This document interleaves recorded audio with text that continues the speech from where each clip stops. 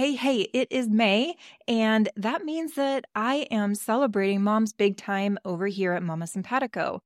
Because Mother's Day is this month, I want to offer free Mom Life check-ins to both Village members and non-Village members. So if you could use a little live virtual support, connection, laughter, a place to shed a tear, or just to spend an hour with moms who get it, come hang out with me and fellow mamas. Head on over to mamasimpatico.com/momlifecheckin, all one word, no hyphens, to sign up. I hope to see you there.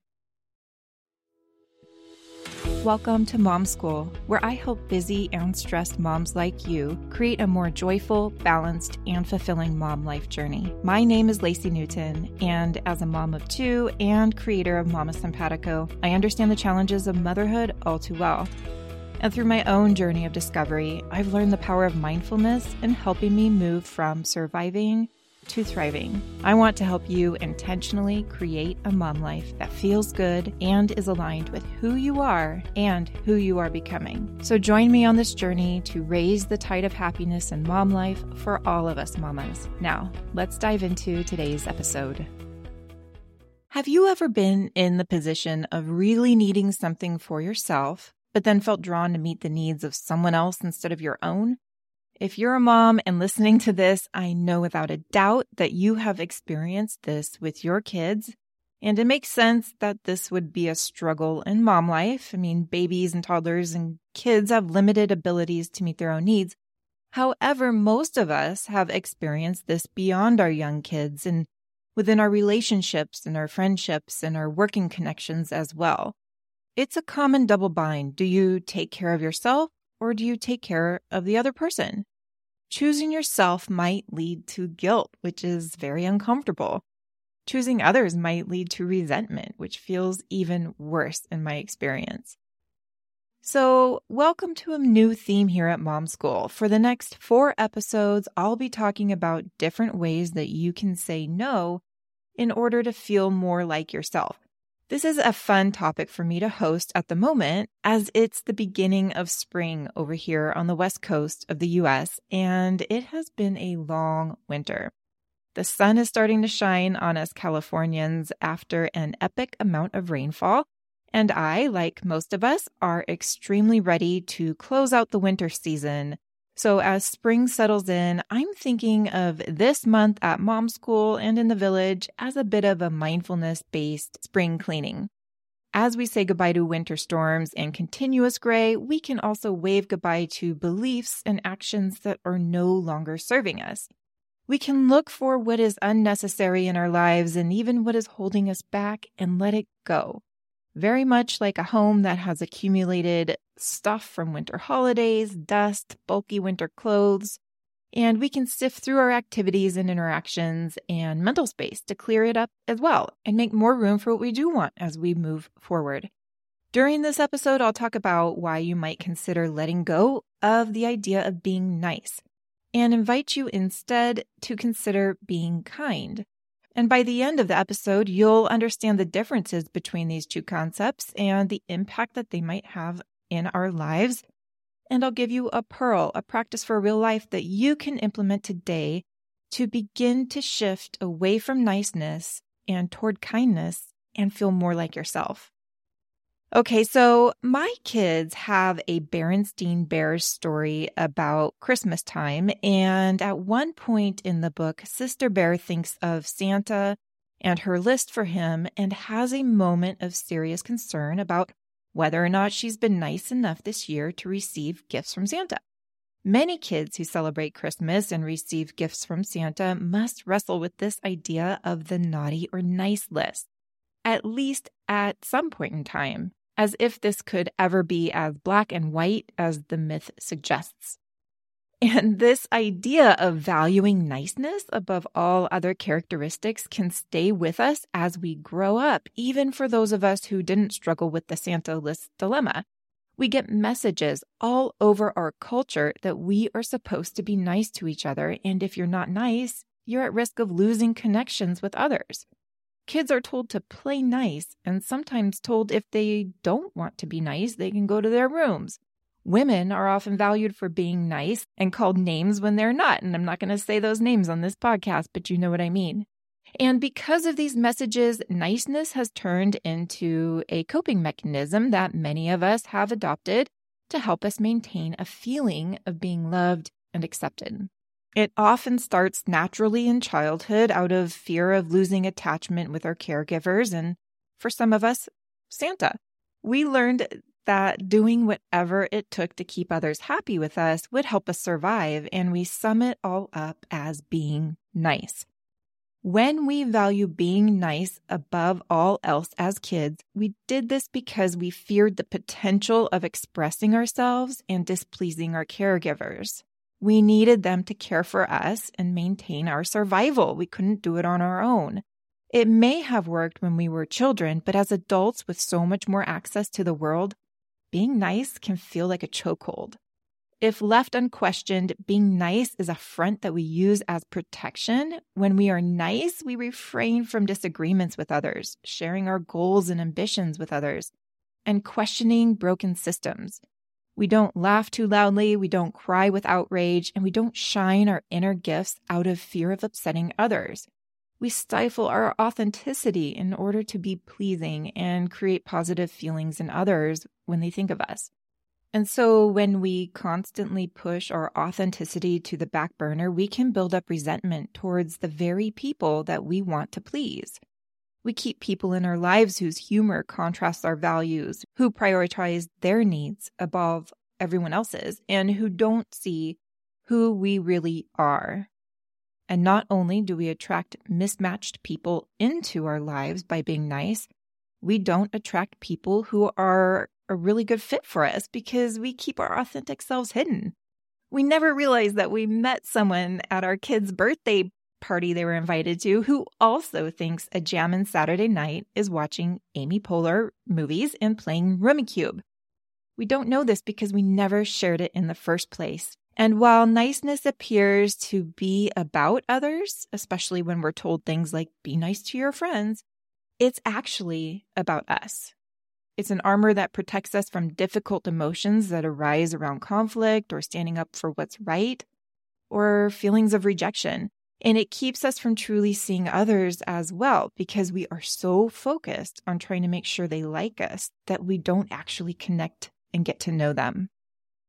So instead of being nice, I will invite you to consider letting go of or saying no to it.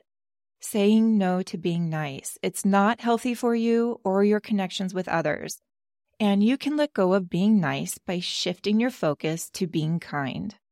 If being nice is about getting others to have a favorable opinion of you, being kind is about compassion, including you and attempts at negotiating options to meet all needs. While niceness is about maintaining a favorable image, kindness is being able to see clearly and taking skillful action.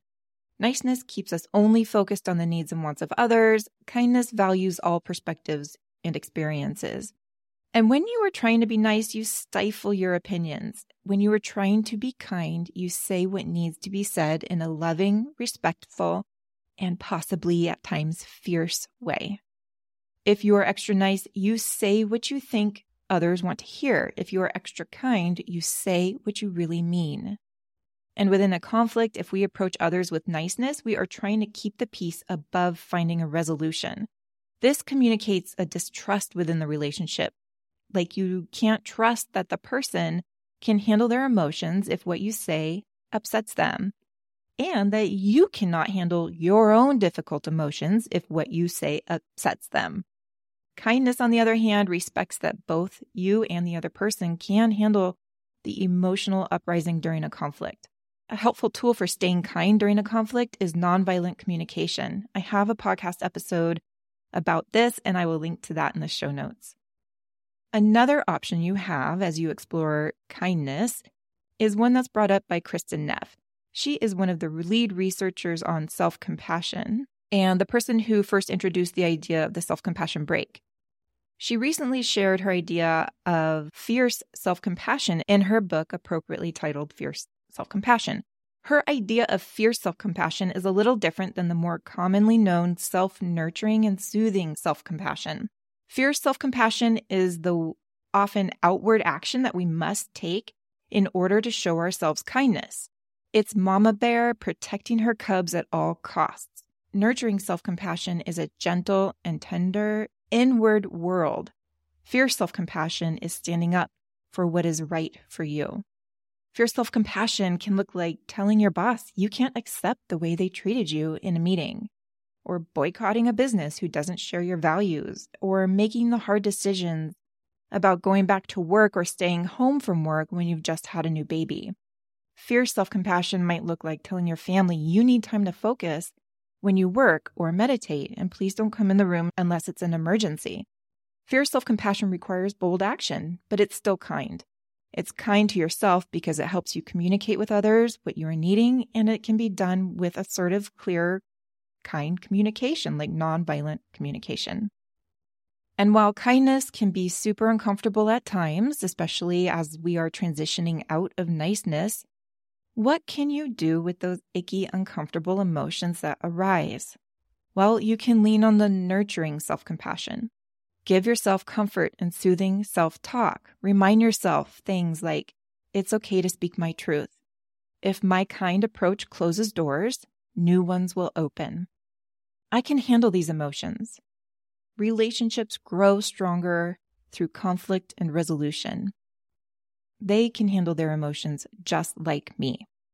And the more self-compassion you allow yourself to feel while shifting out of niceness and into kindness, the more you'll be able to connect with those people that you are making these shifts around. You'll have compassion for the big emotions that your changes arise in them without needing to fix it and go back to niceness. You'll be able to understand the reactions as a natural part of shifting and be able to hold space for their reactive change process without losing yourself and reverting to that niceness or damaging the relationship out of anger. And regarding mom life specifically, this niceness can show up in our family lives as us moms try keeping others happy at the expense of ourselves. It begins with helpless babies, but we don't always shift this as our kids grow and develop more independence. And when we do finally take a moment or two for ourselves, we feel so much guilt that it almost doesn't seem worth it. But I'm going to encourage you to chew on this gem that I got from Gabor Mate in the Mindfulness Exercises podcast. If you have a choice between guilt and resentment, choose guilt. Resentment is so much worse. When I heard this idea, I stewed on it for a long time because I had been struggling with a lot of guilt in one area of my life. I felt so much responsibility for the happiness of a few close people that I was filled with resentment when I was doing what I thought would please them. And then I was tormented with guilt when I was doing what was healthy for me, but left them feeling upset. And resentment was creating distance with the people that I was trying to stay close to. And the guilt didn't create that same need for distance within me. What Gabor said was true for me. Choosing guilt is better than choosing resentment. And you might play with it and see if it's true for you. And I just want to make sure I touch on one more reality. What about those of us in situations where we've been so nice because other people are problematically rough with us? The way they talk to us is clearly not kind. Well, we will talk more about this next week when we talk about boundaries. But the message I'd like to share from this week is that you can expect others to treat you with kindness as well. Expecting kindness from others is a form of fierce self-compassion. And while we are at it, let's connect this to our own inner wisdom, which is one of the elements of living mindfully as a mom. Our inner wisdom is a voice of kindness, not niceness. Our inner voice isn't there to appease us or to keep us happy all the time. It's there to show us the truth, remind us of what we are doing that is helpful and not helpful, and keep us aligned to our values. Even if it upsets us for a bit and is hard, our inner wisdom, it knows that we can handle our big feelings, and it's there to provide us with nurturing self-compassion. We have talked a lot about the differences between niceness and kindness, why trying to be nice all the time is unhelpful, unskillful, and unhealthy. We also talked about what we can do with those uncomfortable emotions that arise when we are trying to step out of niceness and into kindness. So this week, I'd like to offer you a pearl to help you step along the path of kindness rather than niceness. And the pearl is say what you mean. Say your honest answer when it's asked for, when it's called for, when you have something to say. Say your emotional experience. Lean on nonviolent communication to ask for what you need. If someone asks you what you want for dinner, take a moment and really figure out what your body is craving. If there is a movie to pick, check in with the genre you are called to. If you need to set a boundary, start to explore what that boundary is, and stay tuned. We will talk about boundaries more next week. And I will close by inviting you to again consider the dilemma I brought up at the opening of this episode. How do you choose between two mutually incompatible situations, one that builds resentment and one that builds guilt? Saying no can be difficult for many of us. It can bring up conflict and upset others. And it can even bring up our own inner rebel. But ultimately, it is not helpful to appease everyone. Resentment comes from niceness and is more unhealthy for us than guilt, which comes from kindness. So we may need to say no to others, and the best way to approach this is with kindness and not niceness. Next week, like I said, we will dive into how setting boundaries and respecting boundaries is one of the best ways to deepen a connection. And in the spirit of kindness and self-kindness, if you are finding your inner thoughts, your inner world is a tough place to be, like you are hard on yourself, you can check out my free course for moms on how to stop being so hard on yourself. You'll learn self-compassion step by step as a realistic tool to manage that inner self-critic. And you can check it out through the link in the show notes. Remember, you are in good company. Thank you for sharing your time and your practice with me.